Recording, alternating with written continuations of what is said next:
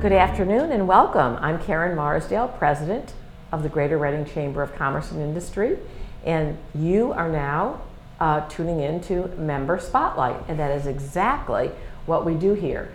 We spotlight the members of the Chamber and their really neat stories because they are so diverse. And with me today is Mike Hartman from 1847 Financial. Mike, welcome. Thank you so much, Karen. Appreciate it. So first I'm going to ask a question that's not on here, and that is really, quite frankly, how did you come up with the name? So actually, we are, our primary office, or one of our main offices, is located in Conshohocken, Pennsylvania. So that's actually where the name comes from. Unfortunately, I did not create it myself. It dates back to the roots of our company, which is 1847, actually. So we've been around quite a long time. Wow, that is commendable. That is really commendable. So now I know. Now you know. We get that question all the time. Sure, I'm certain of that, and I've always meant to ask. But so you focus on retirement, investment, estate planning, insurance, tax, and lifestyle. And so you've got the full gamut. We do. Of services that you offer. Are you actually here in Reading? Is it how are you? What is the relationship between you and the parent company? Sure. No, that's a good question. I would say we are a satellite office. So I run the office in Reading. We're located on Lancaster Avenue, West Lancaster Avenue. I'm a food guy, so we're across the street from Flanagan's Pub, if you're familiar with Flanagan's Pub. So, sure. We're across the street from them. So it's a satellite office that I run on Lancaster Avenue. And how long have you been on Lancaster Avenue and in Berks County? So in Berks County, we've been here for 3 years.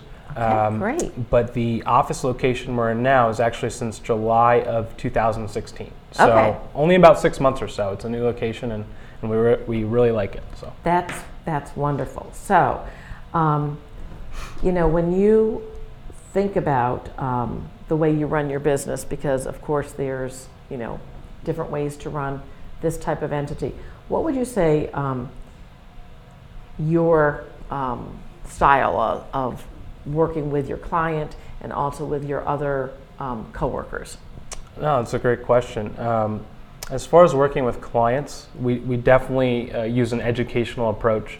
I'm a big believer, and we're all big believers in education and making sure the client understands some of the concepts or ideas we're talking about. We never want anybody to feel as though they're being sold, for lack of a better term.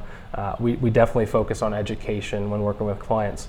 As far as interaction amongst the team, there's 5 of us on our team in Reading. Okay, and I'd say the dynamic back and forth is very, we take our job very seriously, but we don't take each other very seriously. We love to joke around. We're a younger group.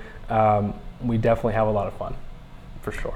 That's great, because you're in a world that there is a lot of knowledge,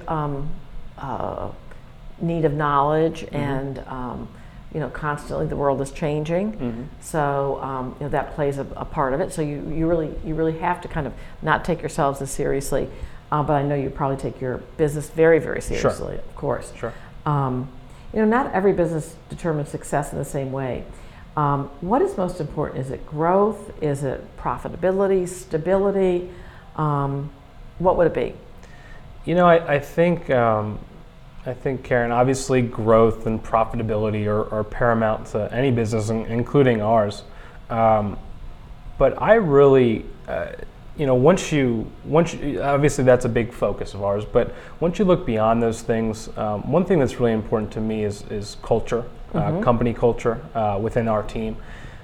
My goal really, and our goal as a group, is really to enjoy coming to work every day, and I think we do. And beyond that, it's really to create a culture amongst our team that, one of my goals, quite honestly, is to be recognized as one of the top employers to work with in Berks County. I mean, that's a really important goal to me. I really, and to us, we really focus on that.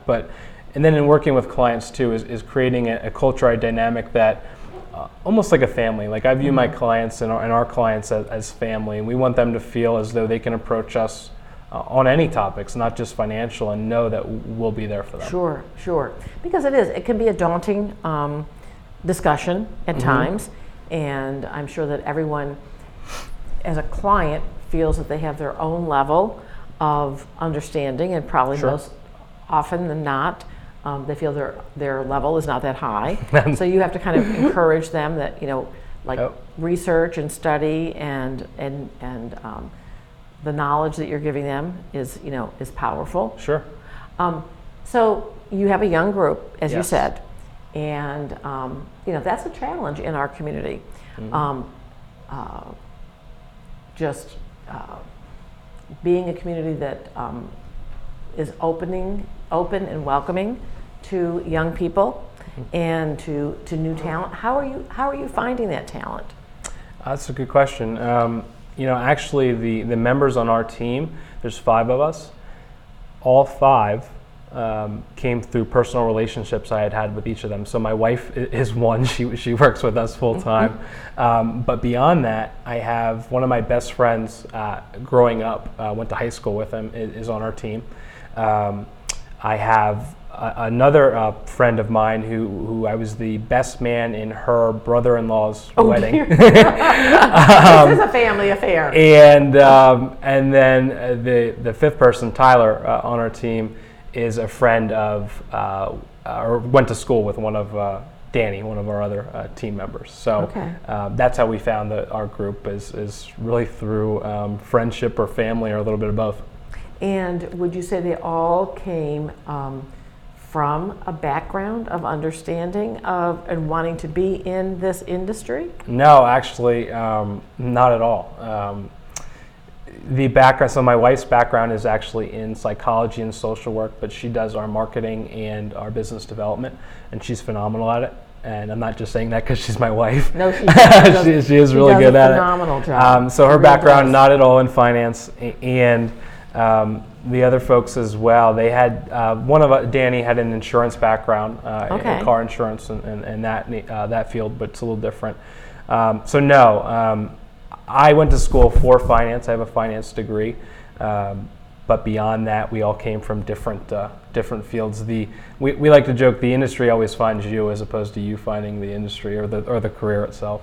Isn't that so true with many industries? Who grows up saying, I want to be in finance, or who grows up saying I want to do chamber work, or it's kind of being open and being in the right place at the right time. Absolutely. And so it's interesting how we all find our space. Sure. So what are some of the challenges you faced recently?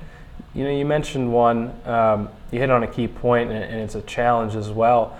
We are a younger group, so when you're talking about finance, the majority of our clients are typically a generation above us. Not always. We certainly work with I'm a millennial. We work with fellow millennials.